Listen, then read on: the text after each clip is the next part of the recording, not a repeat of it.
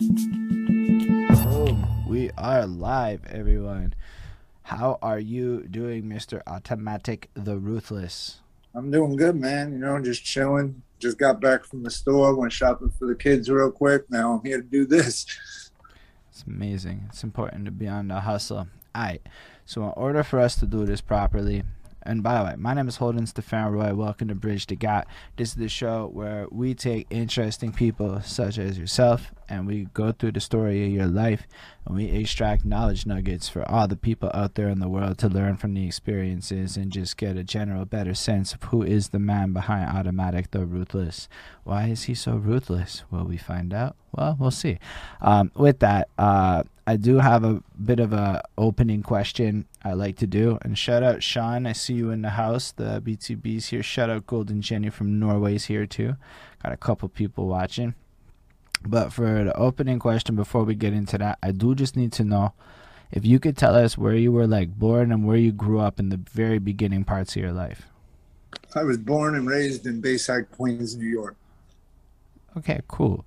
So with that, I have my opening question, and it's a bit of a doozy. It's a story, and when it lands, we're gonna get into the conversation part with it. So bear with me as I go through it. It starts with my girlfriend, and she's washing the dishes, right? And she's got her phone out, and she's playing that Black Eyed Peas song. I got a feeling, ooh. She's vibing, she's dancing, she's doing her thing, and I'm looking at her, and I'm going, when the fuck did this song become chores music? Right? Like, it's chores music now. It's the kind of music you put on when you go and exercise and when you're in that boring place in life and you want to go to a happier time. And the song kind of is serving that role in life. But why I picked that song is because, I can vividly remember 10 years ago how at like the middle of the night, that is the song for the highlight moment. It would come out at the clubs or the bars or whatever. Everybody would be up and dancing and whatnot.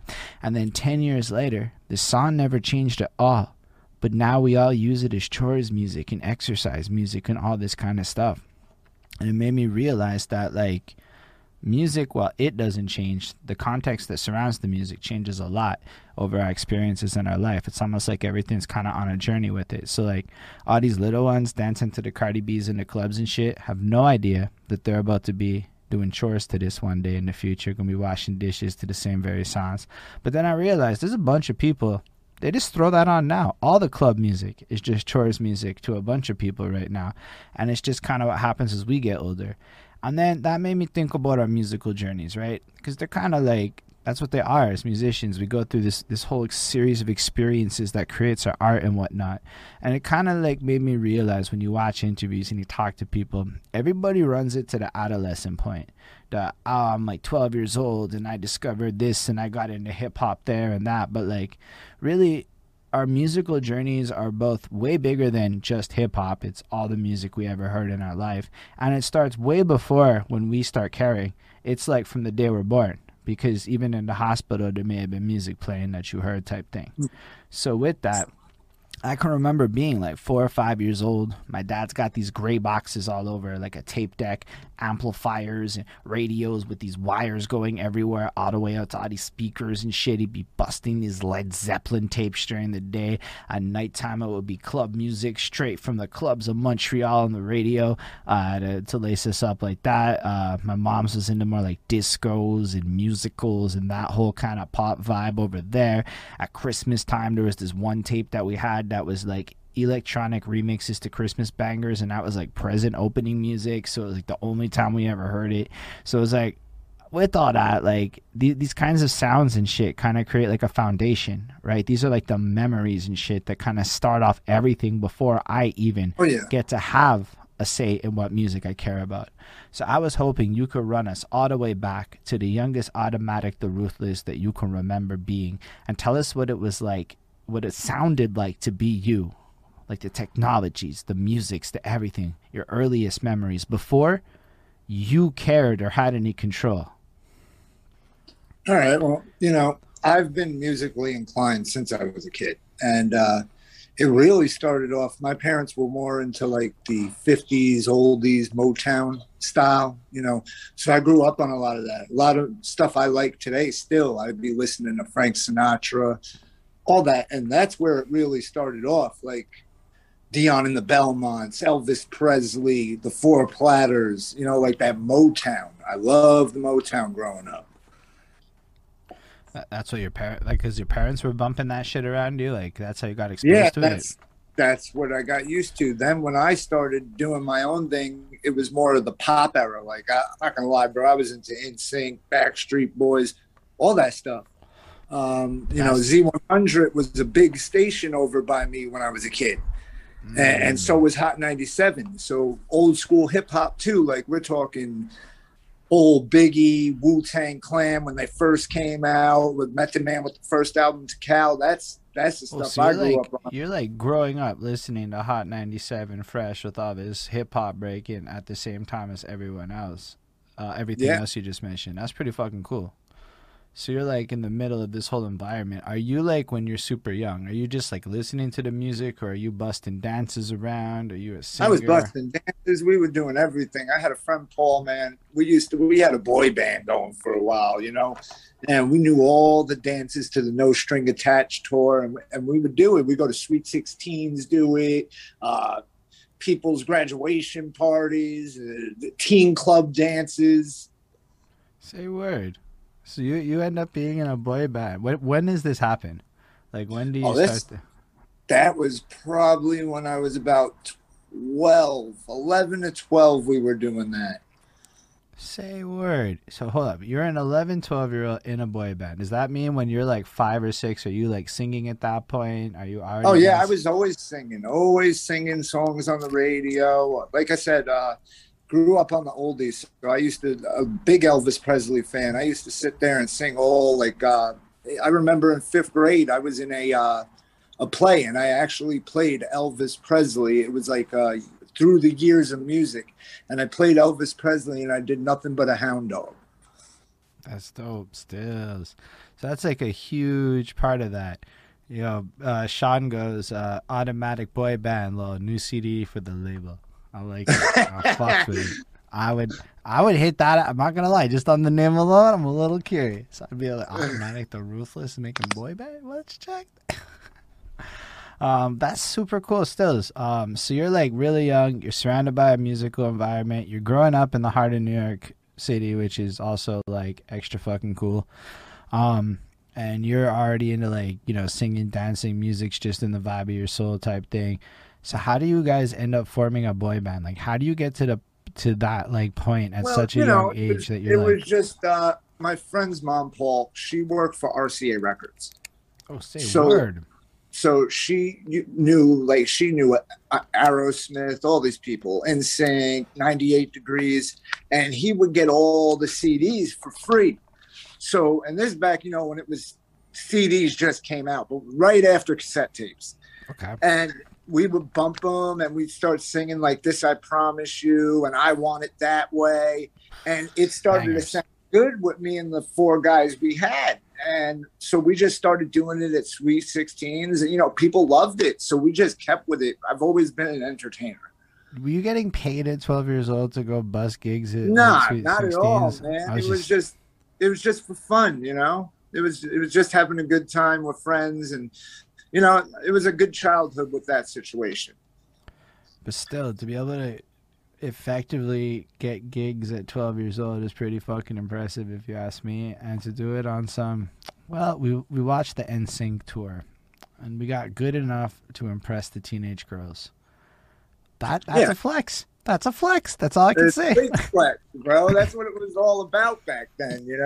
Especially my friend Paul. My friend Paul was outrageous with it, man. He. I remember one time we were at Teen Club and he did. I think it was "I Drive Myself Crazy" by NSYNC, and he did it for this girl he was talking to at the time. And he literally sat her in a chair in the middle of a church auditorium because it was a teen club for a Catholic school. And he literally, bro, sat her in the middle, did the whole dance to it, and then slid to her and got his kiss on and everything. I was like, that's crazy. And from that point on, I just went with him, and we always entertained very well together. Yeah, that's a huge start for real. Like that's cool. So how long did your boy band gig last for? Yeah, a couple of years. He kept with it for a little while longer. He found some guys that were really into it. He actually put out a single and all that. Me, I wound up venturing off into hip hop. Were you doing like original songs with the boy band? Like you guys were writing your own No, I shit? wasn't. He started to. I never did that.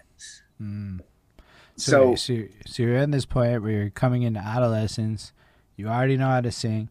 You already know how to dance. You already know how to perform. That's where you're coming in at. That's pretty strong start. All right. So what makes you fall for hip hop like that? actually, my stepsister, Stormy, she got me into my first hip hop R&B vibe when I heard. I don't know if you even are gonna remember this, but H Town Knocking Boots That sounds familiar. It is does. a old R&B song, but I loved it. And then they were big Wu-Tang fans, her and her ex, and they got me into hold on. They got me into more of like Method Man and Biggie, Pac back then, and it snowballed from that moment on, man. Like I was hooked on '90s hip hop, hooked on New York hip hop, and I decided when I turned 15, I want to start trying to do this. Mm. That's dope. So tell us a bit about the transition into that. Like keep in mind that people watching this or look at it from the perspective that there's people who never grew up facing the technological limitations you did. There are definitely people right now that can make a beat, record, mix, master, and export a music video to the song all on their phone.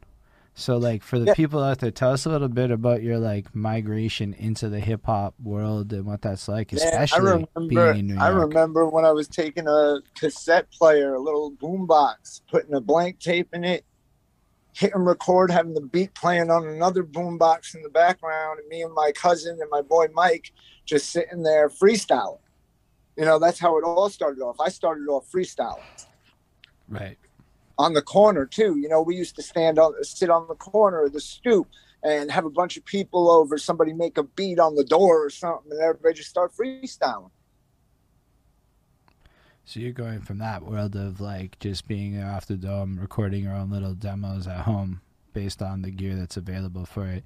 Are you, like, tell us a bit more about just, I guess, the vibe of it. Are you just, like, kind of doing it for fun for a while? Are you, like, taking it seriously at that point? I did it for fun, honestly, until I really moved to Florida and found out what a recording studio was. In New York, I Mm. didn't know what a recording studio was. I was using Acid Pro, and the quality wasn't up to par. I didn't have no booth, nothing, just an old school tower computer with Sony Acid Pro, and went in and did what we could do. Right. No, that's still innovative.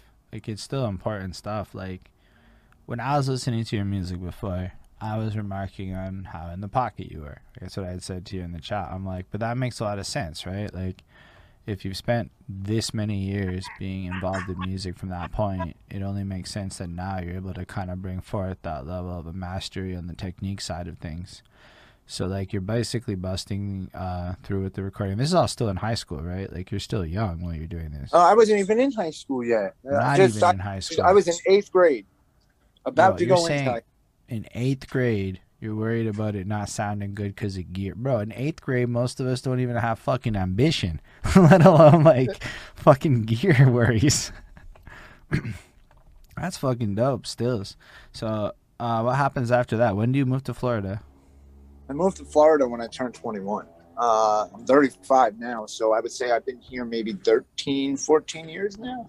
So I guess before we jump to Florida, then, as you're going through like high school and stuff, what else are you up to in your life? Like, what Uh, happens else? Honestly, when I was in high school, I was actually, I was hanging out with the wrong crowds, doing stupid crap, bro. Like straight up honesty. I Mm, always keep it real with everybody and tell them straight out, I had problems with addiction. I got myself clean and moved away. fair enough. I'm not one to like pry into people's personal stuff like that. I'm just one to try to get people's stories for as much shit as it is. You never know really what parts people want to talk about. That's fair. So you Hey, dealt with. me, I'll tell you right now, bro. Like, if you listen to my music, you could tell I've come to the point where I want to let that stuff out and let people know they're not alone. That's what I really do this for. I want people to know they're not alone in this world, that have gone through stuff like that and have gone through trials and tribulations that I've gone through. And if one of my songs can touch one person or save somebody's life, I feel I did my job. That's blessed. You definitely hear a lot of that what you described with explicit detail in a few of your tracks where you're describing battling addictions and whatnot. So it's not that like I wasn't surprised by it per se. I just you never know where in the story it comes up. So you're basically running through whatever you're able to freestyle. Let's say life is going in a flowy way that isn't as focused on your current priorities. You deal with the demons a little bit, and then you dip out to Florida, is what I'm understanding. Yeah. And then tell us a little bit about what it's like when you get to Florida. When I got to Florida, I came here. I didn't know nobody, which, is great because you get to start over fresh, bro. You get to reinvent yourself a little. All the people that know you from your past and know what you were, you can kind of put that behind you and start fresh and be the person you can be. And that's what it was all about. And as soon as I moved here, I found a guy named Raz Zion. He had a studio over here in Port St. Lucie. I went to him right away, talked to him. I started getting in the studio, dropping track after track on Pro Tools, all that. It was great. And he wound up retiring. And then, I wound up going to my other friend who started his own thing, went to Full Sail University, learned everything he has to do. I wound up dropping a mixtape there. And from that point on, I started to notice that, I want to do this on my own. I want to be able to do it on my own where I don't have to pay somebody to do my music. I want to be the one to put my artwork together. I want to be the one to put my music together. And that's where I went from there. So hold up, during that era, tell us a little bit more about, like, are you performing? Are you just kind of like... I've performed a couple of times over here at like little club spots and bars, nothing crazy. I've done the coast to coast mixtapes. I was actually on a coast to coast mixtape at a point. That's dope, stills. So you're basically running through it. How are you getting beats back then? Back then, I was using SoundClick. Mm. So I literally go to SoundClick, go through a bunch of different producers, pick what beats I like, and just, get in the studio, record them, and drop them and see what can happen. So where did you drop them to at that time? At that time, it was more YouTube, MySpace, we'll say.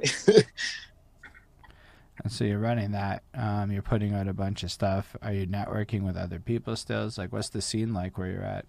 Well, maybe about, I would say, about 4 to 5 years ago, I was networking for a little while with some people from a different country. But before that, about 10 years ago, I was part of this thing in Seattle. It was a radio station in Seattle, Washington.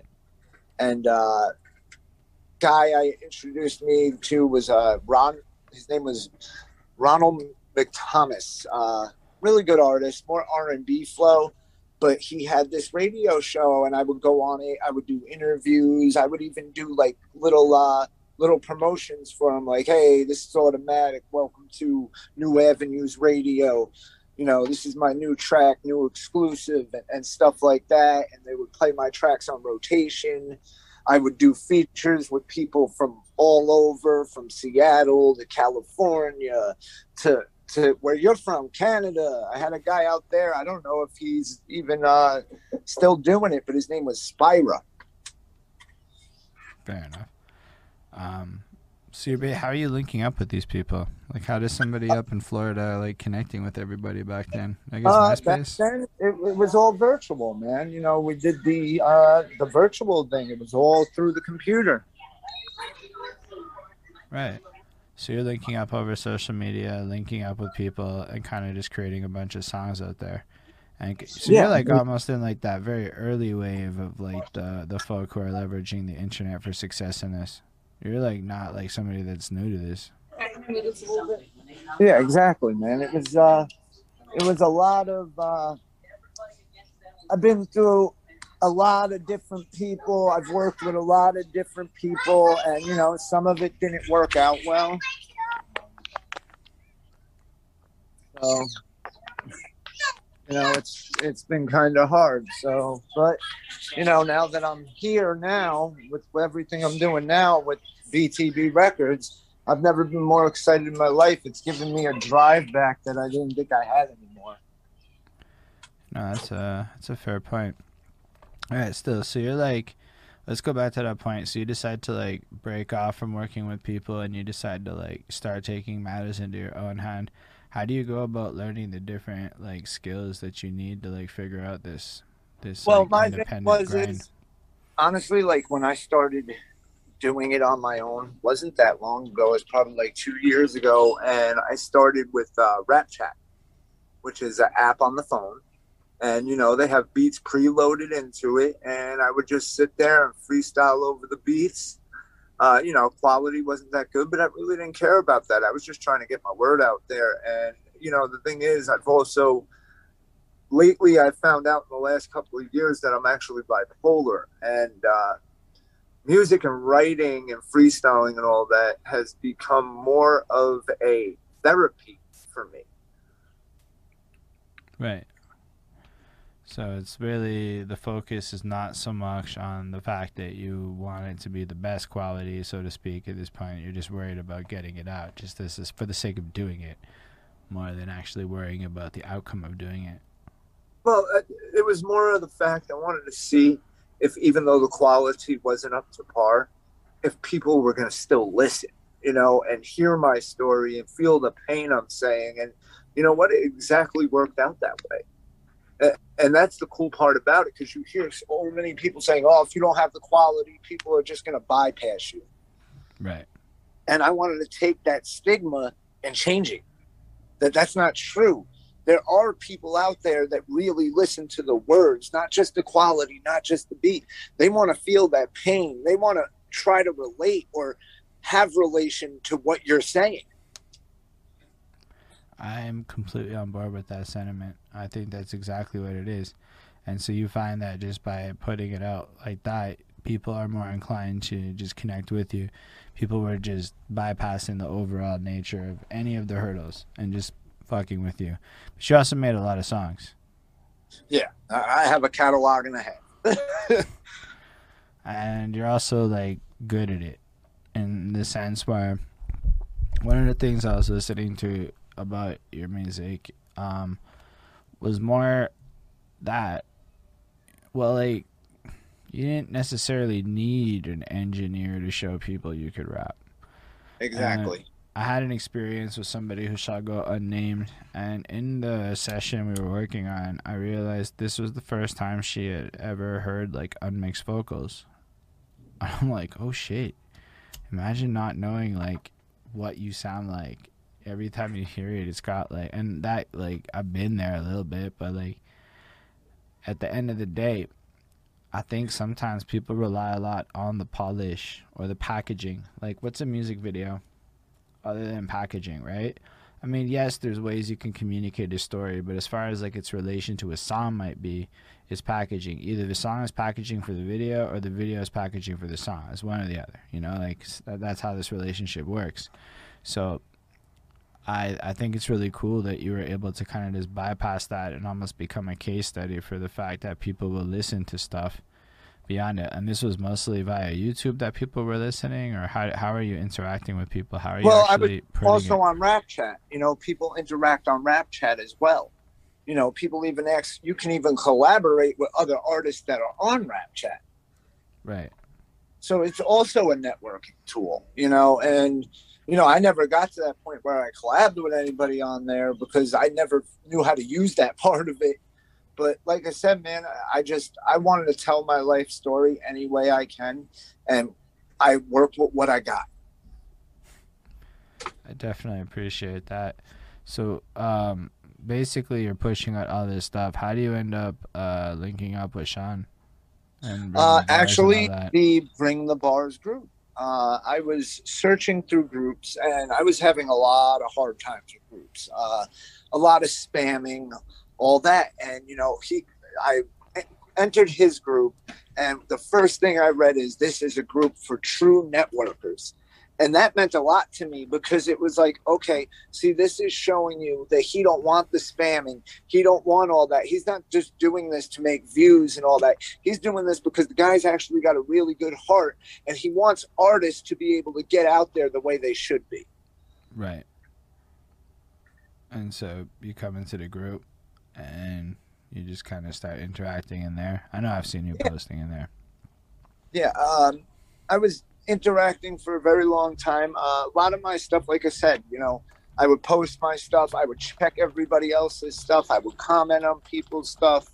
And there's a lot of great artists in the Bring the Bars group, man. Everybody's got talent. Everybody's got a gift with this art. And the problem is with a lot of people is, and this is the thing I've heard many times in my life, oh, you should just give it up. This isn't for you, man. There's not, look how long it's been. But to all them people, man, I never gave up. I kept following my dream, and I'll keep following my dream because it's my dream. Right. And I'm not gonna hinder it for anybody. This is something I wanted to do with my life. This is something I wanted to be. And it's not even the fact of the money and all that. It's the fact, like I said, of relating to people, making people feel like they're not alone. No, I appreciate that. I mean, a lot of people can be motivated for whatever reasons they're motivated for it. But I appreciate the idea of not letting yourself be discouraged by what other people think. Like, I'm 33, right? So, like, yeah, there's definitely people in my life that are kind of like, oh, you still do this shit, eh? And I'm 35, so I get it. I'm like, yeah, I still smoke weed and fucking rap and live this whole life you think is debaucherous, and you're just waiting for me to go have children and buy a mortgage. Everybody wants me to get a house. Like, the whole world seems to want me to get mortgages in my life. I don't know why that's everyone's obsession, but that's the big one. It's not even kids. It's man, I got it ain't just kids, bro, because I got six. Six kids. Holy shit, you have 6 kids. Yes, and you know what? We do the best we can for them, and I'm not going to say we're on top. I'm not going to say we're on the bottom. We're middle class, and it's a struggle. It's stressful, especially when you got teenagers, bro. I don't have teenagers. I'm definitely in that other side of life where you don't have kids, and you're going, that guy has 6 kids. 6. Yeah, like, I get it. But you know what, man? I'll tell you one thing. I would not change it for the world. Being a father has been the best thing that has ever happened to me. Sorry. Okay, cool. It all takes place because, my father wasn't there, bro. My real dad, my biological father was not there. A lot of my problems, a lot of my choices I've made in life is because of that reason. And as I got older, I started to realize that. And, my kids are my world. I would do anything for my kids. That's why with this thing, man, you listen to a lot of my music. I talk a lot about my family too. My family's number one. My wife and my kids. That's what I'm doing this for now. That's what it's about at this point in my life. I definitely appreciate that. So, like, now that you're like linked up with a Bring the Bars, you've got yourself focused, you're pushing on it, you've elevated to the next level. Like, what are some of the things you foresee yourself doing? Like, I find it interesting because how many times do you talk to somebody who just worked out a deal, they're super happy, and it's 2021 and they're not young? All sorts of interesting factors for a person. So what are some of the things like you would consider to be like words of advice from Automatic the Ruthless, who has persevered this long, with regards to how to deal with people, how you can navigate these waters, and like what you should do in your position? Well, I can tell everybody this, man, don't give up. No matter what people tell you, don't give up. If you feel this is for you, and you feel you got a talent, and you feel God gave you this gift for a reason, don't give up on it. Because the problem is, like I said, a lot of people give up because they're told they're not good enough or they're not going to make it. So they wound up, like you said, going getting a mortgage, having kids, getting a regular 9-to-5 job. Now, you can have a regular 9-to-5 job. You can have a kid, but that doesn't mean you have to give up on your dream. You just got to learn how to balance it all out. Mm. Balance is key. How do you balance everything with 6 kids? It's hard, there's a lot of stress involved in it, but what I'll do is like with BTB Records right now. I was signed maybe 3 weeks ago. Me and KC Sean have been working night and day. I've been working night and day. He keeps in contact with me. He's doing all my mix and mastering now because it's under the label. So pretty much I'll record a song, send him the stems. He'll send me back the mix and master product. We'll go through it. And honestly, bro, I'm already almost done with my album within 3.5 weeks. Yeah, it's dope, stills. And so you're gonna drop that album when, do you think? I'm hoping for September, October time, but we'll see how it works out. We got a lot of people under the label. We got to make sure nothing goes over anybody else's premieres. That's that label stuff where, unfortunately, labeling works. And I think it's interesting because nobody I talk to is on a label actively. As in, everybody's either mad independent by choice or because they don't want to be but they can't figure it out. Both those things are true. Or they were signed and don't want to talk about it. So it's like, that's a real thing, eh? Like having to share the release schedule with other people and have to like, and then you have to like promote other people. Like I guess now you're on this team and it becomes like this whole thing Well, you have to rap. I promote my whole team, and my whole team are great artists. You got said with BTB Records, man. I feel like it's more of a family than a label. Right. Like King Canada, Casey has made it more of like a family. It's more everybody's always helping each other, always giving each other input and how we can make it better. And that's a big thing to me. You don't get a lot of that. And, I'll put it out there. I was with Lost Voice Music before that. And it didn't go the way I planned it to go. I do want to give what that means in a more like, I don't want you to sell out people, but like, what does that mean when you say stuff like that? Like, let's say somebody hits you up and goes, "Here's an opportunity." What are the things that like a person should even watch for? Well, you see, the person that gave me the opportunity wasn't the problem.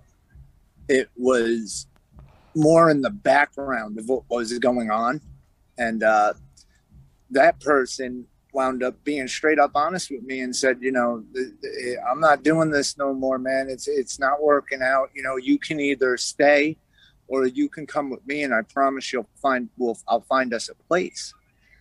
And I was like, well, bro, you know what? You have been the one that has been in contact with me. You have been the one that has been there with me, walking me through this. So of course I'm going to go with you wherever you go, because that's just how I am. I'm about loyalty. Right. And I'm very loyal, and I'll put his name out there, Bad Habit. I'm very loyal to him, and I was very loyal for what he was doing for me. And, he was very loyal to his artists, and I felt bad the way it worked out for him as well. And it was a hard pill to swallow.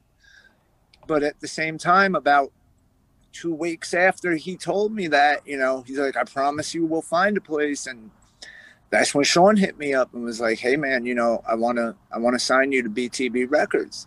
And right away I was like, I'm down, bro. This is where I wanted to be originally anyway. That's super dope. So like, I guess your album's gonna come out. How are you guys gonna like push that? Well, I'm already on all the major platforms with my single Grateful, which is on Spotify, Apple Music, iTunes, everything already. It dropped last week. Right. And pretty much that song is a very humble song. It's called Grateful for a reason, because I wanted it to show why I'm grateful for this opportunity, why I'm grateful and who I'm grateful for. And, I'm grateful for BTB Records. I'm grateful for my family. I'm grateful for my wife. I'm grateful for my kids for understanding the process of all this and understanding it takes time out of your life. And it's definitely a struggle in a relationship, you know, because you're putting a lot more time into this than them. And, you know, sometimes they can feel a little neglected. You just have to remind them that there's a bigger purpose to this. Yeah, I understand the bigger purpose talk. I have the bigger purpose talk. I think everybody does, man. No, but even like it could go the other way. For all I know, like one time she like finds some cause that she's really fucking passionate about, right? I don't know, she's super into the planet. She just fights for indigenous shits a lot. So like not shits, but like, you know, the issues and whatnot. And like maybe she finds some not for profit, and then in that not for profit, it turns into 100 hours of her life a week. I mean, I will definitely just have it paid back to me in full. Like that's how I look at it. Like, hey, you know, and my wife, she's been very behind me. You know, she started working with the Cry Cut, and we started doing T-shirts and everything for me. You know, I want her to feel that she is a part of this because that's what I want. I want her to be a part of this. And the whole thing is actually for the BTB channel, me and her are actually doing something that's been unheard of in the reaction review world, where it's me and her reviewing artist songs on the BTB group, review and reaction, and us playing off each other. And we're going to start doing that bi-weekly. Good old reaction review game. I did that for a very long time. Well, I did reviews for a super long time, like for like 4 years. And then the one thing I can tell you, man, is don't do it very often unless you really want it to be the thing you do, because it'll fuck with your relationship with music a little bit. But otherwise, it's a super hype idea. Like, it's super cool that you want to just create this opportunity, not just to do it. Because sometimes you see people and they just do it. And you like, I don't know if they're just doing it because they just like doing it for everyone or whatever, but there's no rhyme or reason to it. As a person who like consumes the content, it's like, why am I subscribed to this individual? And even within my brand, I was like, man, nobody really likes most of my content. They like 10% of it, because of who we choose to review matters so much more than like anything else. So the idea of just like focusing it on this group of artists that people in theory are supposed to be fucking with because they're the team, that's not even bad at all. That's a really cool move. That's some, man. You know, I want to show my love to all the artists, especially underground artists, people that have been trying to get out there, and you know, it's just like a job, bro. This is how I feel about it. It's not about what you know, it's about who you know. Big facts. You know, really, so the people that don't know these big main people, they have a right to get their music reviewed and reacted to too. And you know, I keep it straight honest. I'm not gonna sit there and say your shit's trash, but at the same time, I'm gonna keep it real with you and be honest. Nah, it's not about the artist. I'm telling you, man, I have experience in this world. If you go up there and talk about how they shit trash, their fans are gonna come at you, my guy. They can't stop the fans. Exactly. And but, so you gotta be like, that's not the reason I don't do it. It's more of the fact that to me this is an art, bro. That's why my last project that I did on YouTube before I got signed was The Mind of an Artist, because I wanted people to see that it is like an art, bro. It's like drawing a picture like Picasso or Vincent van Gogh or Michelangelo, and it's literally a painting, bro. You're painting your own picture. You're making your own masterpiece. No, it makes total sense. I mean, I liked what I heard from it. I definitely appreciate what you're saying. I just know that if you act, there's an art to not liking something on the internet, and it's something you learn over time. You start going, not like fuck that, but you'll be like, you know what? You get this inkling inside. There's something about this shit that really bothers me. Oh yeah, man. You know, even with the main artists that are out now, like, my thing is I ain't with the mumble rap. I'm honest, straight up honest.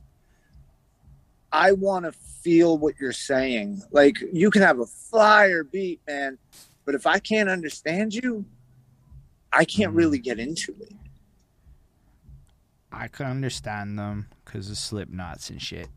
I'm not even gonna lie. I don't find it that different than the Growls. I agree with you there, bro. I grew up on Slipknot, Cannibal Corpse, Pantera, one of my favorite bands.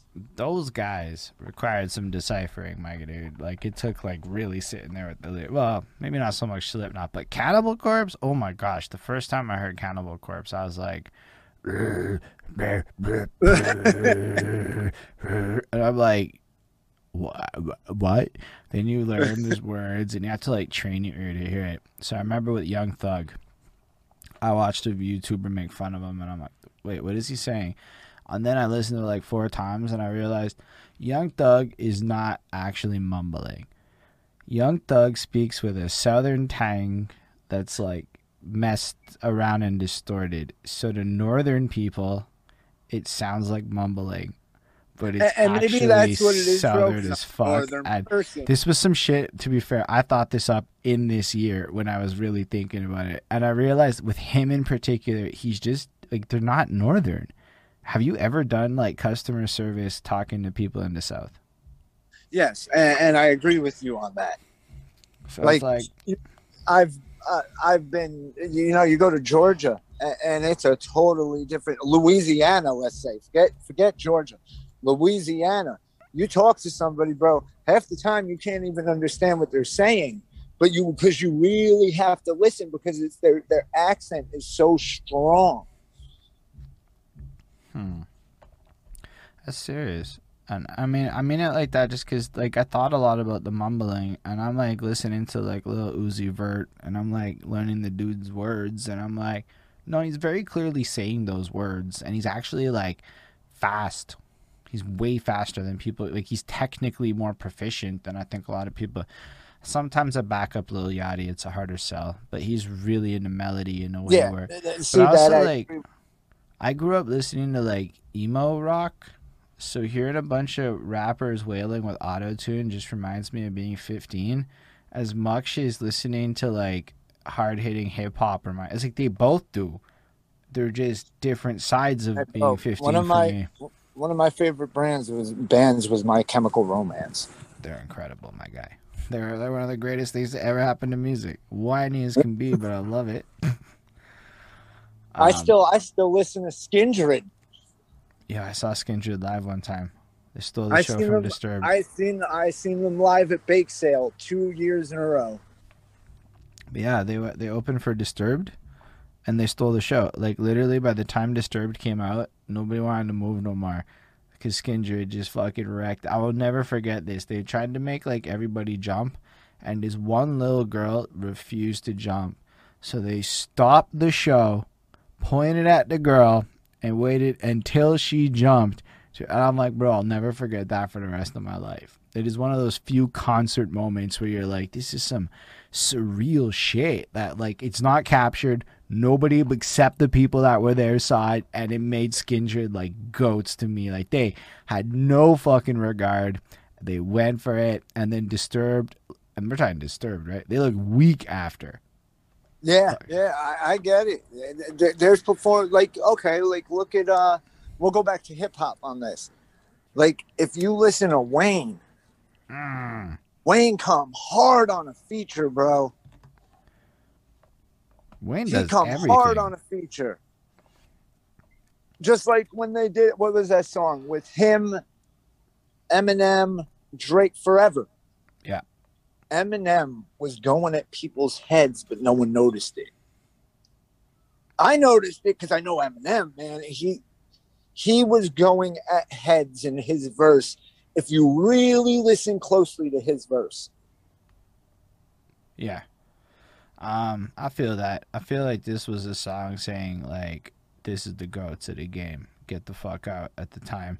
But yep. I'm not going to lie. Wayne's verse on that track is my favorite right now. Yes. Throw it on right now. Lil Wayne stole that song. I know when I was younger, I gave it to M, But as I got But older, as you get older, yo, you Wayne has start these to. bars where you're like, yo, that's like really clever, and like I really like that was my whole experience with Lil Wayne's career. It's almost like, I'm not gonna lie, the better and more comfortable I felt around the opposite gender, the more Lil Wayne makes sense to me.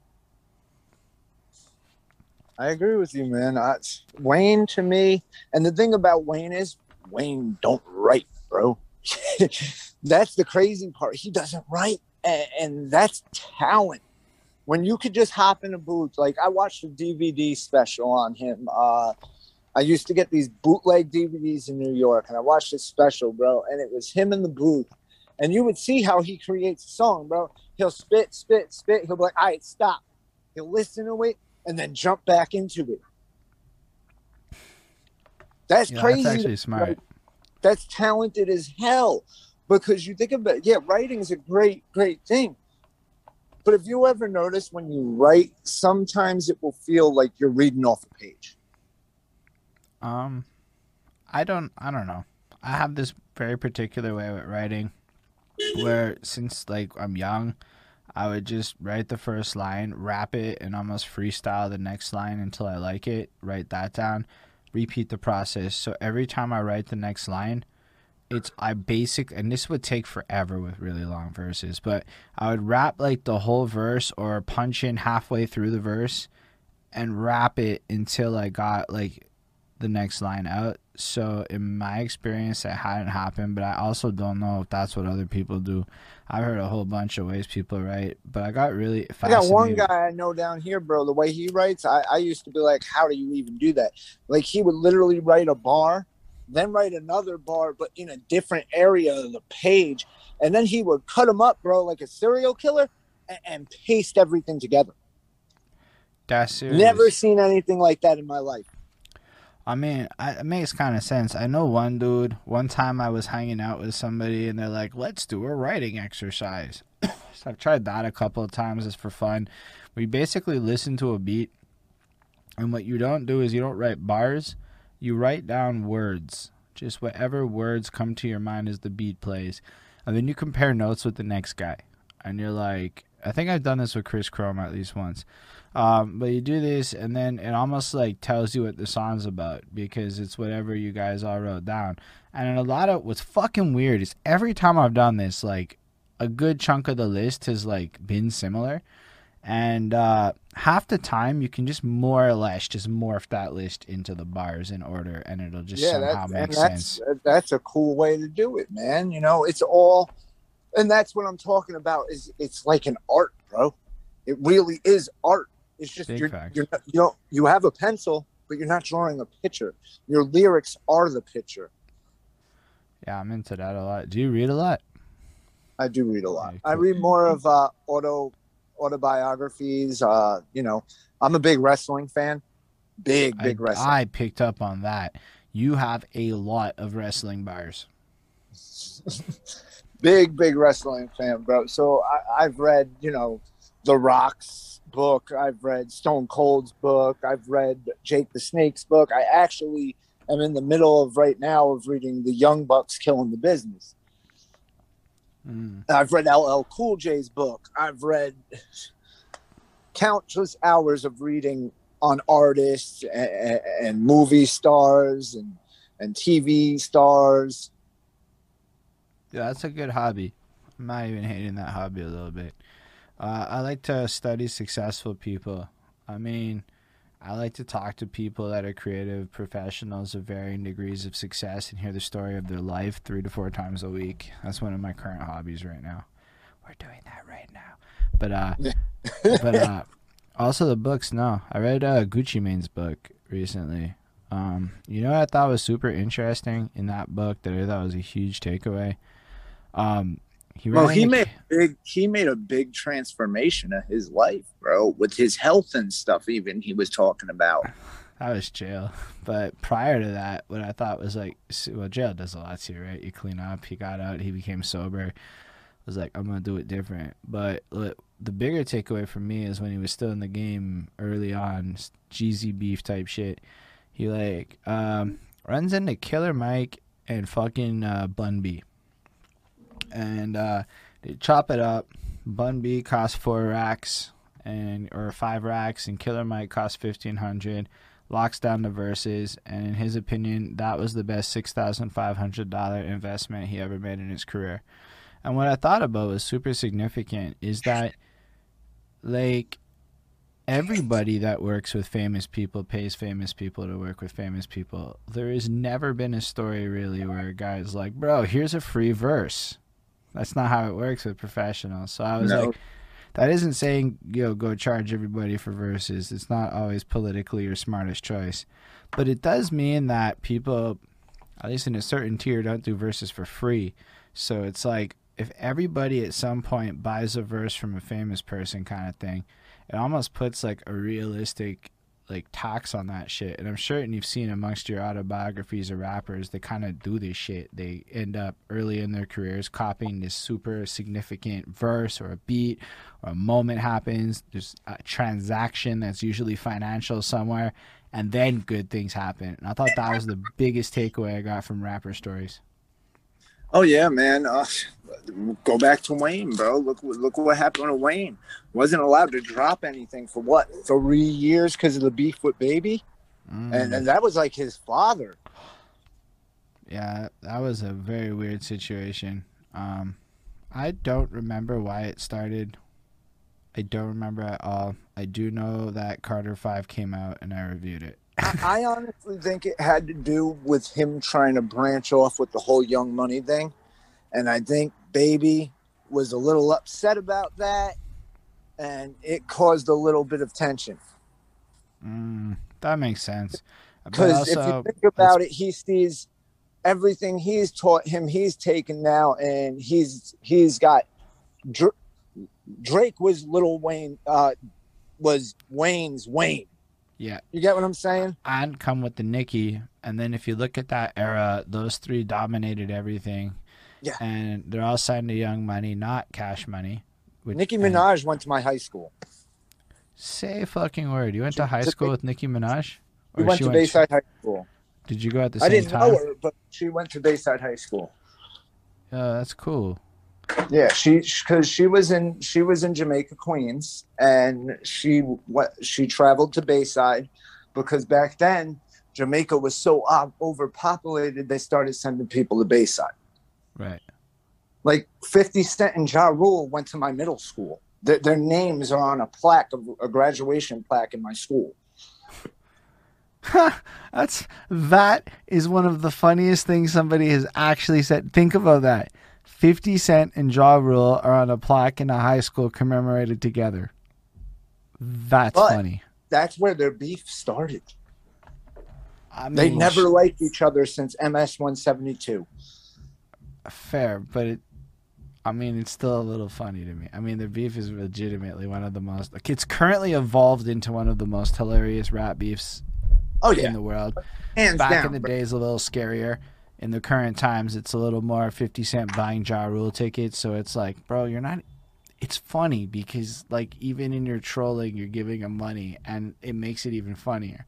Like, I enjoy their beef, but the fact that they're commemorated together on a plaque is equally hilarious to me. Everything about those two. It's great. When I saw it, when I seen it, and I noticed it, because that's when 50 first came out.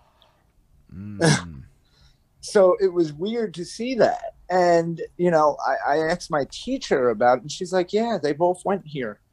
But it seems like you're up to date with hip-hop culture in a way where I don't often talk to a lot of people that up to date with hip-hop culture and this side of it. Man, I started off I had this guy in New York, his name was Jacob, and we used to buy for $10. He'd give us 5 industry beat mixtapes he would download on his computer and sell them to us.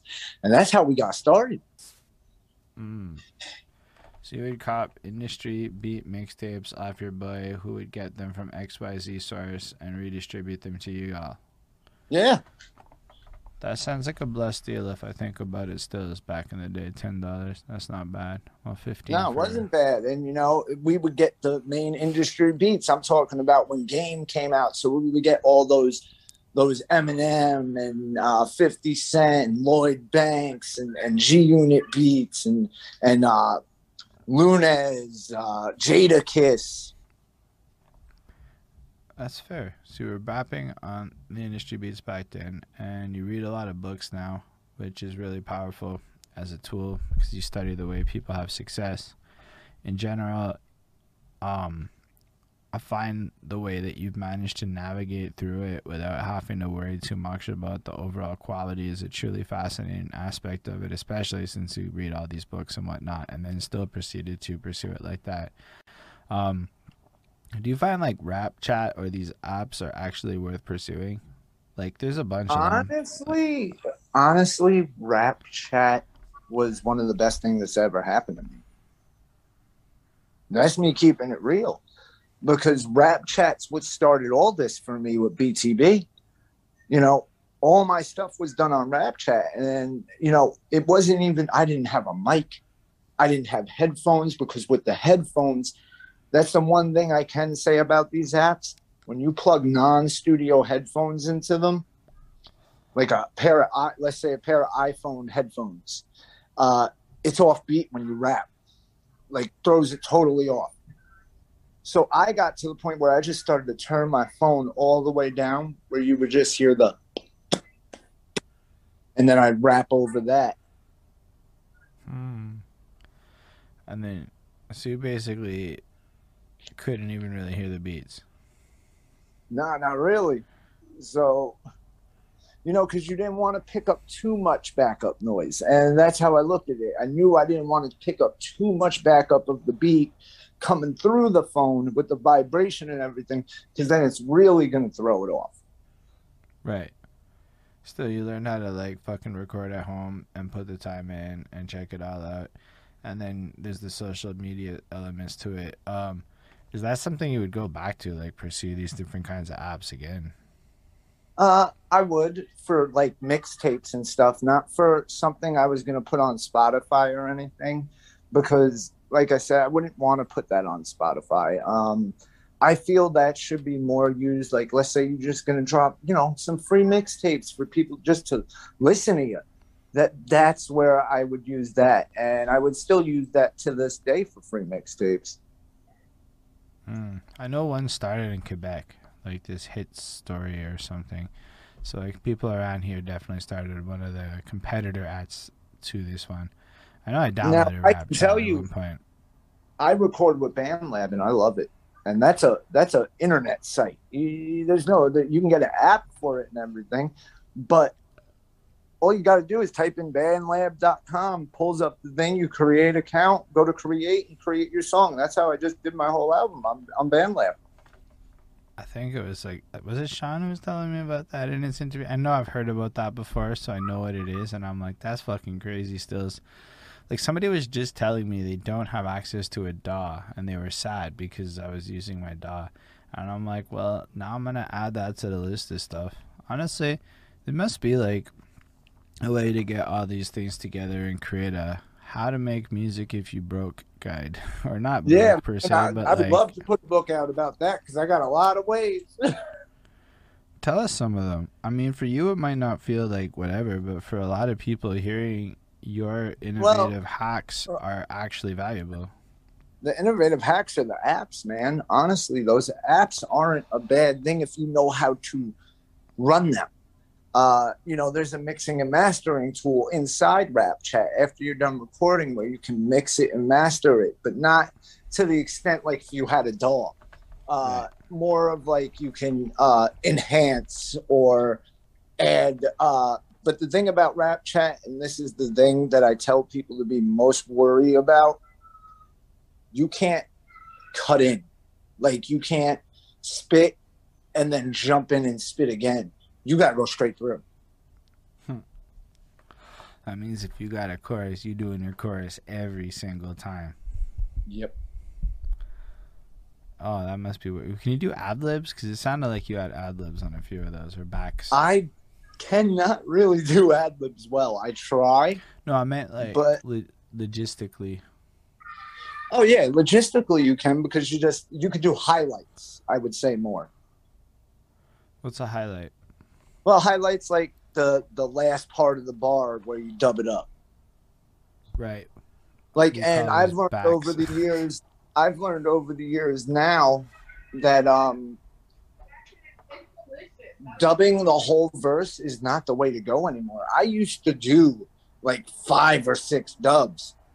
Now I've had many people come to me saying that's not what it's about, man. No more. People don't do that no more. You know, Nah, for they real. do their main and then a highlight. That's it.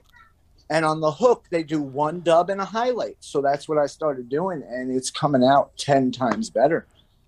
Yeah, I'm more on that pace too. I do like the main, and then I call whatever you're calling highlights backs because they're like backtracks. I don't know. That's how it got taught to me. Doubles is another word for it because you're doubling parts of the song. And then I do ad libs because I got really into ad libs.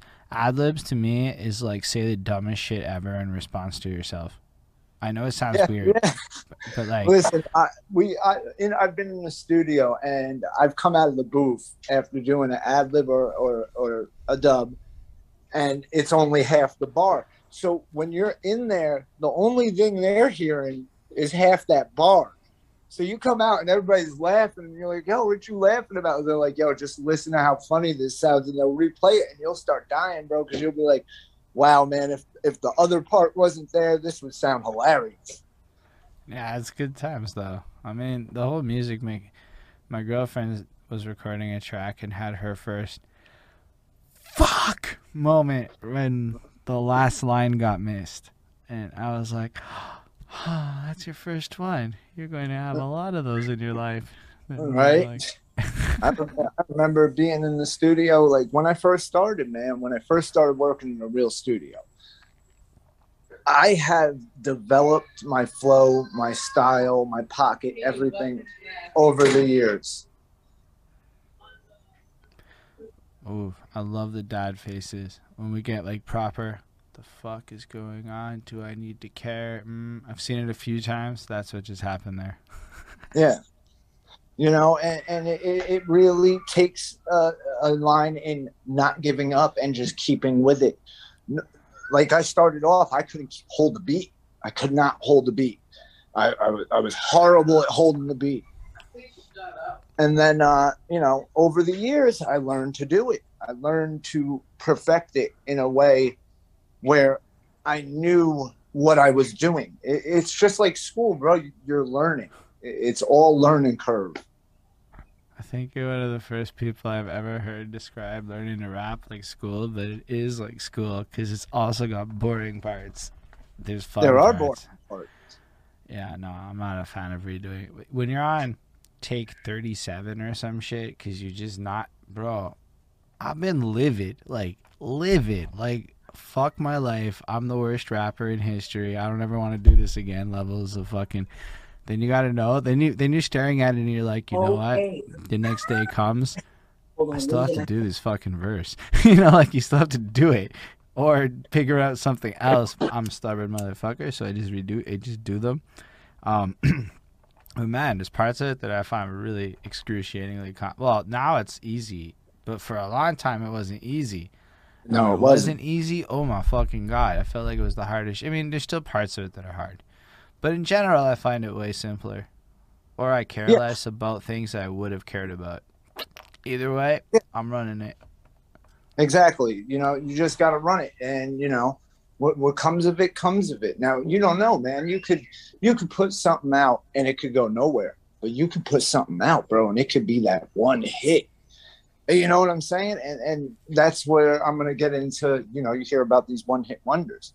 Yeah, they were one-hit wonders. People make fun of one-hit wonders. But how can you really make fun of somebody that made it, bro? Even though it was one hit, it was still one hit. Do people really make fun of one-hit wonders? I mean, I feel like the term is Look kind how of many goofy. people make fun of Vanilla Ice, bro. I don't think they're making fun of him because he's a one-hit wonder. I think they're making fun of him because if you watch that music video, it's very easy to come to reasons why you want to make fun of him. If you break down he is debatably, and I'm not saying it, it's a debatable point, that he's an industry plant. Debatable. Is he? I don't know. Guy could rap, but like, man, some of the bars in that fucking Ice Ice Baby song feel so disjointed and weird. Okay, they just feel it feels weird, and that is like a polished track that he spent like 3 years at a club spitting to perfection. Okay, like it wasn't like a random fucking track. So like, I don't know, man. It's really easy to be like, girls walk by wearing less than that is an easy line to make fun of inherently, regardless of the one hit wonderness. Plus, he had 2 hits. He had at least another hit. I don't remember. Play that funky music, white boy. Like, he took that shit and like fucking turned it into. Anyway, maybe it wasn't as big a hit, but listen, I'm not a Vanilla Ice hater. I think there's brilliance in how comedically ridiculous he is. Oh, neither am I. Like, I loved it. I grew up on it. You know what I'm saying? Like, I grew up on that. I grew up on one of my favorite songs. You know, a lot of people, because it's a Christmas song, but Christmas in Hollis by Run DMC. That's there's not even a lot of Christmas rap songs, so it's dope that you brought that up. Yeah, and it was Christmas in Hollis. It's about Christmas in the hood of Queens, where I'm from. So it definitely resonated. Oh, hold on. All right. Yeah, there you go. I had to plug my charger in. It definitely resonated with me in that sense. Just like, you know, a lot of my favorite artists are from Queens because that's what I grew up listening to. Like, rest in peace, Havoc from Mobb Deep. I love Mobb Deep. I like Mobb Deep a lot too. We just had a comment in response to the one hit wonder thing you said. This is from Lindell Williams. He says, if your one hit wonder is a blunder, as in you made a mistake and it isn't like you tried to be that, you just accidentally became a one hit wonder on some dumb shit, that's kind of when people make fun of you. Yes. I think that's fair. That's actually kind of, if you like if you were like, I'm the world's most serious artist and you got number one, like, because they laughed at you, or you're like the hamster dance. Like, the hamster dance was a number one hit in Canada for 6 weeks. For 6 weeks, my country's number one hit was the hamster dance. Right? Like, well, that's like, what's it over here? Crazy Frog in America was like the number one. I mean, okay, I say that because I put Crazy Frog on the other day and I went down a Crazy Frog rabbit hole in 2021 and I'm like, you know what? This holds the fuck up. I'm down. I'm in. I'm sold on Crazy Frog now, and they still release music to this day. But you're right. They were kind of a niche thing too. Just like, what's the, was it Eiffel 65 with that blue song? Yeah, that was an accident. That's another one. Yeah, that's an amazing song. I was 12 or so when that came out. That is a great track. I love that song. I used to dance to it as a kid. You know, it was catchy. Oh, one more question about dance that I forgot that came in earlier. Do you incorporate dance into what you do now? Because you got that background. I have not tried to do that since I did the boy band thing. I don't know with my height and my age at this point if I could still bust a move. But you can bust like a halfway move, you know, like a little on rhythm, a little groove, a little move around, you know. Yeah, you know, what we call it is the New York bop. You know, a little bop to it. My girlfriend's saying you should do it with your teenagers. Oh shit, do you make TikToks with your teenagers? No, I do not. My teenagers do. They be putting me in their videos sometimes, just making fun of me, but that's about it. Bro, run that. Get them to open you a TikTok and get them to make fun of you. Bro, done. Now that you're going to be on DistroKid, you're on TikTok. Or whatever you guys use. So your song's on TikTok now. So now what you do is you get your kids to make fun of you for half of them, and then you drop music for the other half of them. Done. You're That's not a sensation. Bad idea, actually. Well, I'm like, I don't have access to teenagers, bro. If I had access to teenagers, I'd be famous on TikTok right now because I'd let them make all the decisions. I'd be like, I'll just do it. I'm cool. I'll do the dumb shit. I gotta do that dance. Okay, let's do it. You tell me, little 14-year-old, how to approach this TikTok landscape. Yeah, because we don't know. Fuck, man. I go on TikTok and it shows me stuff, and it's kind of diverse. It pays attention to me, and it's not telling me how to be cool on TikTok. It's trying to keep me watching shit on TikTok. And I'm like, this isn't helpful. None of this shit. But yeah, no, that's a cool idea, bro. Because like I'd be scrolling through it when I'm bored, and I'd be laughing at some of the videos. Some of these, they got these freestyle rappers on there, bro. Like there's this one country guy. He does like country mashups, and he's raw. That's actually something I've dabbled in. I try to just do kind of like very low thought off the domes, like good morning, automatic, the ruthless, I see you. That's what I would do on TikTok. I just start fucking, and then I tag you in it. I'm trying to get more rappers on TikTok so we can just like rap at each other on TikTok. Like you know, that's, and they have a lot of that where I don't know. You ever heard of what's his name? Man, Token. Yes. I am aware of Token's moves on. He does smart. stuff on TikTok where he'll rap, and then he'll have somebody finish it off or jump in the middle, and then he'll come back and they'll finish it off. And I've been seeing a lot of these videos. But it's more like I realized if you go on TikTok and treat it like a bunch of 14-year-olds treat Vine, like you're like 12 people that know each other and you matter and you don't matter, it doesn't matter because 12 people think, you know, like you act like you do, and you just start like, I've got this like fantasy in my head about how you could like get a bunch of like fucking people that probably shouldn't be on TikTok in the eyes of young people, just like rapping like we're like fucking the illest, not even the illest in a cool way, but just like, yo, I see automatic there, you dropping this shit, you know, just fucking rap about it, rap about like the things we're doing, like they're the hottest news ever. What I want to do, a video where I have the kids. I might do that on TikTok. Shit, you can do your entire like reaction show on TikTok. Now that I think about it more critically, like they just added a 3-minute fucking thing, a 3-minute option. But even then, with 1 minute, you put up a green screen of the album cover behind you, which you can do in the app. You run like a King Canada song. You fucking run your little chit chat, and boom, in a minute, snapped it out, and that's like the mini. That's not a bad idea either. But what I was talking about is having the kids like record me and throw words at me, and I just keep freestyling over beats. Bro, that's your live. That's your TikTok live video. Actually, do that on Twitch right now. You don't even have to wait for that on TikTok. You just go on Twitch and fucking do that shit. Bro, you should try that out a little bit. You might have fun on Twitch, and then King Canada will be forced to show up on your Twitch too, and we can slowly teach him how cool Twitch is. Twitch is the future. Now, I don't know. I get excited about this kind of stuff. I like talking about marketing campaigns.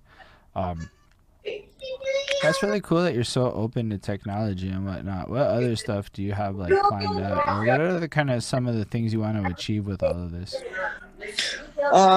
I was thinking, like, I've been reading up on this stuff. Like, I want to try to get a track in a movie or a TV show, commercial. I want to try to venture off into all different things. Syndication is fucking cool. How do you do that in the States? I don't know how to. I know how I do it in Canada, but it's not the same. Pretty much, what you do is you pretty much put out something like you. Let's say a new movie's coming out. Like what they did with. Did you hear the Space Jam soundtrack yet?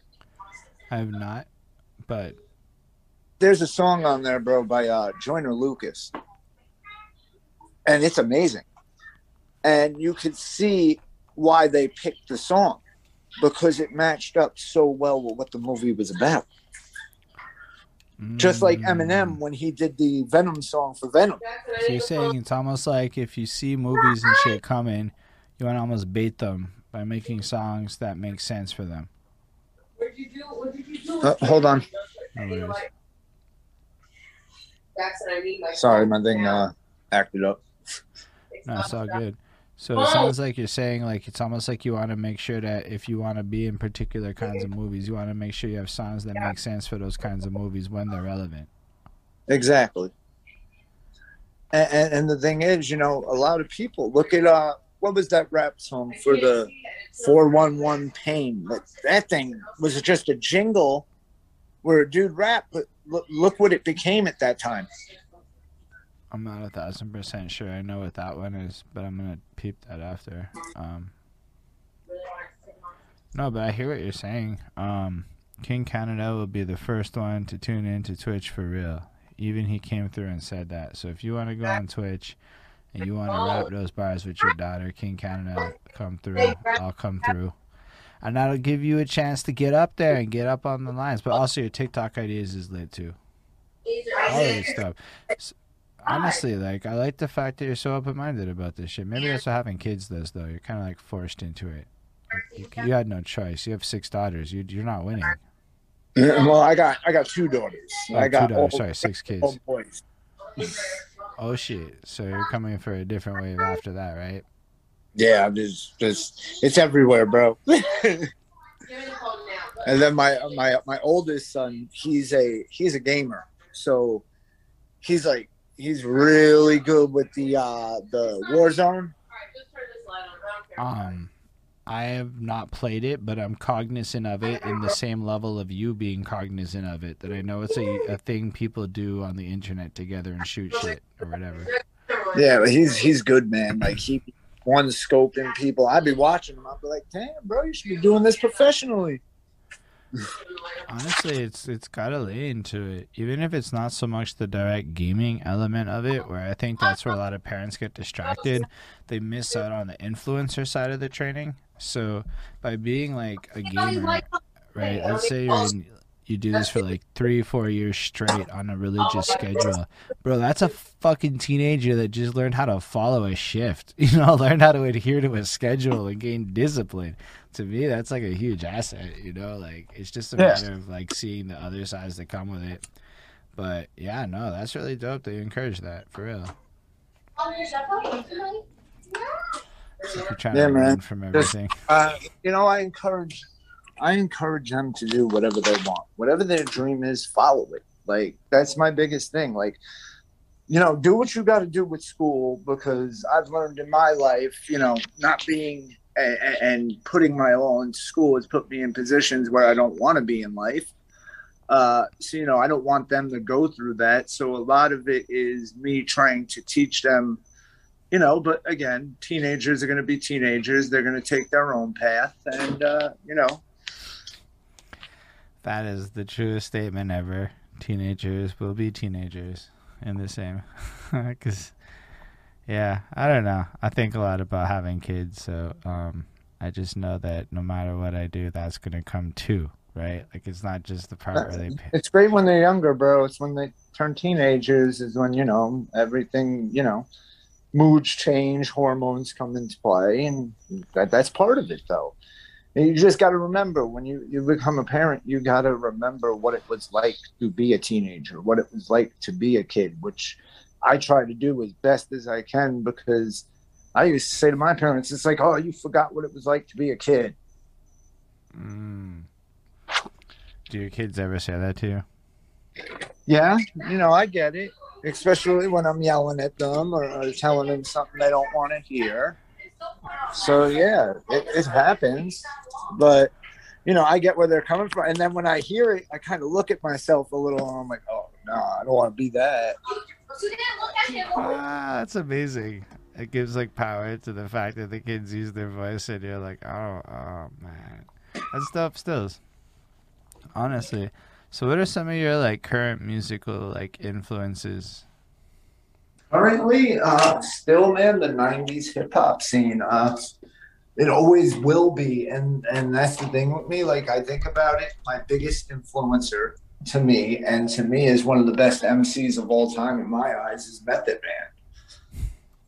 Right. I agree with that. Method Man's ridiculous.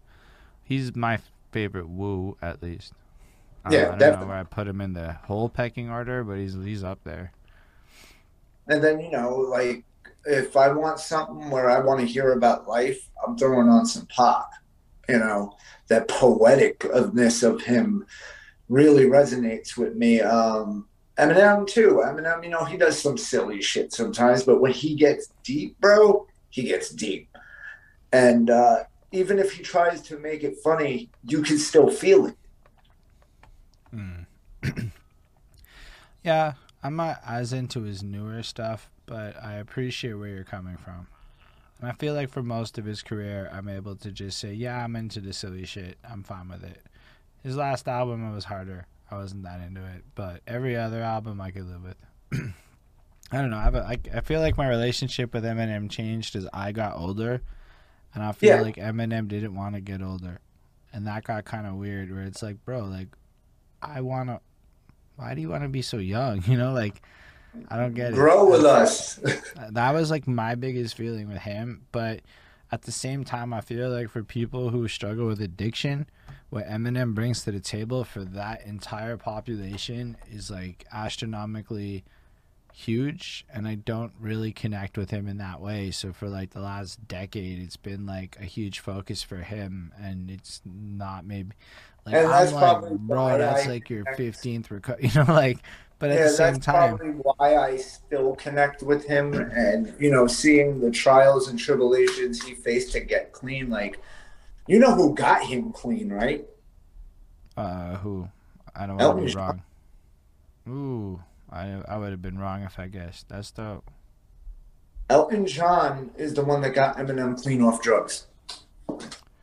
That sounds like a hip hop trivia question if I ever heard one.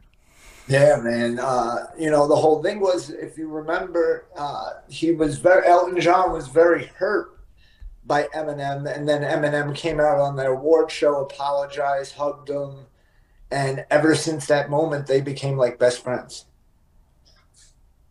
The face-off question, lol. I'm like, I had a feeling I'd heard that before. That's amazing. Well, hey, I was on the face-off. I got an Eminem question, got the question right, but totally missed the year it came out. I watched that shit. I just know I was yelling at the fucking YouTube, and I'll take on Chronos any day of the week. Game on, let's get it. Any day of the week, I'm not presently streaming any of my free days of the week. But I was like yelling at the fucking thing. I was very enamored with the vibe. Talk to KC, get on season 2. Yeah, I did. I brought it up because he was in the chat. That's half the reason I said that. But like, nah, for real, that sounds like super fun. I'm like, listen, I'll go find other people. We'll bring in some people from my side of the coin, and we'll see who can hip hop trivia better. I don't really know. I don't know who can be like hip hop triviaing really well. I have a few contenders, but then like he be dropping new ones too, right? So we got to be talking like a spectrum of knowledge of hip hop spanning like 4 fucking decades, because y'all be dropping like cool herp questions as fucking much as Rick Ross questions. So it wasn't like, little deals, It was all over the place. I really was into this. But it's alright. Chronos is cool. I fucks with Chronos. I fucks with all of the vibe of it. And you're gonna start your own reaction show with them. Are there other shows and things like that you would want to launch in a perfect world? I was talking to Sean about it, and I would love to see them do like a freestyle show where people just come on and freestyle. Yeah, you should do that. Bring the bars. You should totally do that. Just not on Tuesdays. No, for real. I'm support that. We do that Tuesdays. That's why I said the Tuesdays thing. Tuesday nights on Twitch, we stream it and we do it on Zoom, and it's fucking blessed. We just play. It kind of has to be freestyles because of latency and shit, but Mans just plays the beats and we freestyle over them, and it's a blessed vibe. And we've done it for like 6 months now. So yo, bring the bars, start the cipher thing, get it going. We want to see it too. If y'all want to see it, bring the bar cipher on Twitch. Let the man know. Make sure to throw in that on Twitch part. Just don't leave that part out when you tell him about it. I'm into peer pressure. I don't care what anyone says. Peer pressure is hella useful. If enough people peer pressure people change shit. That's like kind of how it works a little bit. Like I said, cool. He's taken this bring the bars thing, man, and he's turned it into something unbelievable. Say word. He's like, it's in the works, and it's going to be hosted by Sprite the MC. Say word. That's some fucking dope shit. Man, that's See amazing. that? On Twitch. That was my other part. If you need help with that, let me know. I'll help you with it. I wrote a Twitch guide if you want it. I made a Twitch guide. But yeah. Nah, for real, that's cool. I would like to see that. So, other than that, is there any like other stuff that you had that you want to share with the people that you think would be cool and worth sharing? Well, pretty much, man. It's like I said with this whole BTB thing. I'm very grateful for everything the Bring the Bars group has brought my way, and I can tell people, man, if you're willing to network and really network, I'm not talking about network a couple days and then start spamming the crap out of crap. Really network. It's a place to be noticed. Yeah, it definitely. I don't know that I don't look at any of the links. I'm gonna be real, but when people ask questions, I answer. I'm into the question game. Link game, it is what it is. But the question part and the comment part, I find that really riveting. The discussions, those are really cool. Yeah, man. Seeing And, people's thoughts on CD Baby versus DistroKid. Sorry, go on. Yeah, what I love about it is the fact that people are really listening. And people are really coming together from all over the place to do what we love, music. I like it too. I mean, I like to watch the group. I participate in some chats. Apparently, I was in the top 10 interactors a couple of weeks. I'm like, there's no fucking way this week. I barely commented at all. But like, I guess the week's young. I don't know. I like the whole system of it. But I fucks with your energy, Automatic the Ruthless. I look forward to seeing the kind of new music you're coming with. Are you guys going to be doing videos? Is that in your repertoire? We are. I am actually working on setting up the Grateful video as we speak. I've been writing down ideas for it. When it comes out, it is going to be an amazing video. It's going to be a lot different than a lot of the videos you see these days with effects and all that. It's going to be more natural. I want it to be more natural.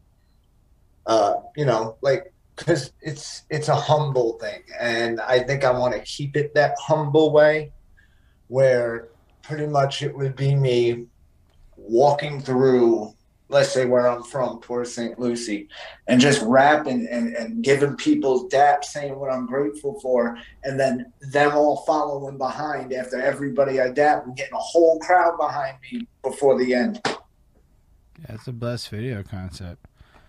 Yeah, that's so cool. I look forward to seeing that as well. Kind of like you ever see Forrest Gump when he's running and all the people are behind him? Yeah. Kind of like. Yeah. That's a good visual stills.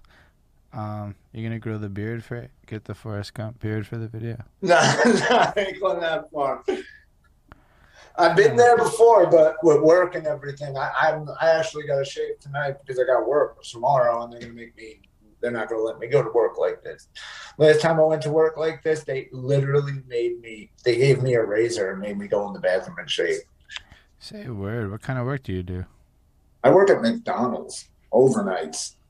Oof, that is some harsh ass shit to make you go shave it. Like they gave you a razor. I get where they're coming from because you're working around food. Right. But they gave you a razor and said, go shave it. Oh my gosh, that is a serious level of like on hand, ready to go. No, I respect the hustle. Yeah, I appreciate you coming through. I'm not really like sure what else to ask. I appreciate you having me.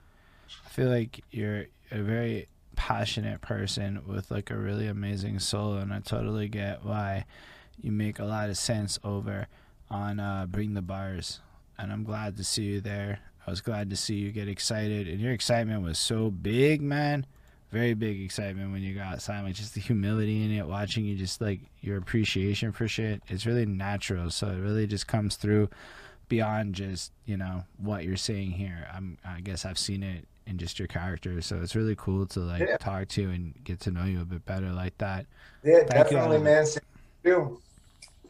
Thanks to all the people out there that are watching too, because without y'all, it's not really a show or anything. It's more just people talking, which I like talking, but it's more fun when people are watching, is all I'm saying. And so thanks for the comments and coming through. Thank you all the people in the future that are going to watch this, because that's also important. You might not have been here now, but you still matter, person over there. So like, follow, subscribe, please, and all that good shit, depending on your platform and all that fun stuff. Special thanks to the patrons. It's Milgan MC, Chris Badger, Jonathan Barnes, Teacher Black, Kevin Williams, Scribble, the dope support what we do. If you want to support what we do too, patreon.com/BehindThatSuit. On that note, anyone all of your links are going to be down below. All the people go and follow the links and stuff, so that'll all be there too. And thank you again, Automatic the Ruthless. And, live long and prosper, everyone. Yes. And then I appreciate you having me, Holden. I had a great time on the show, man. I'm glad to have you there. Imagine if your girlfriend gave you a razor and told you to go manscape. That is the comment we're leaving on.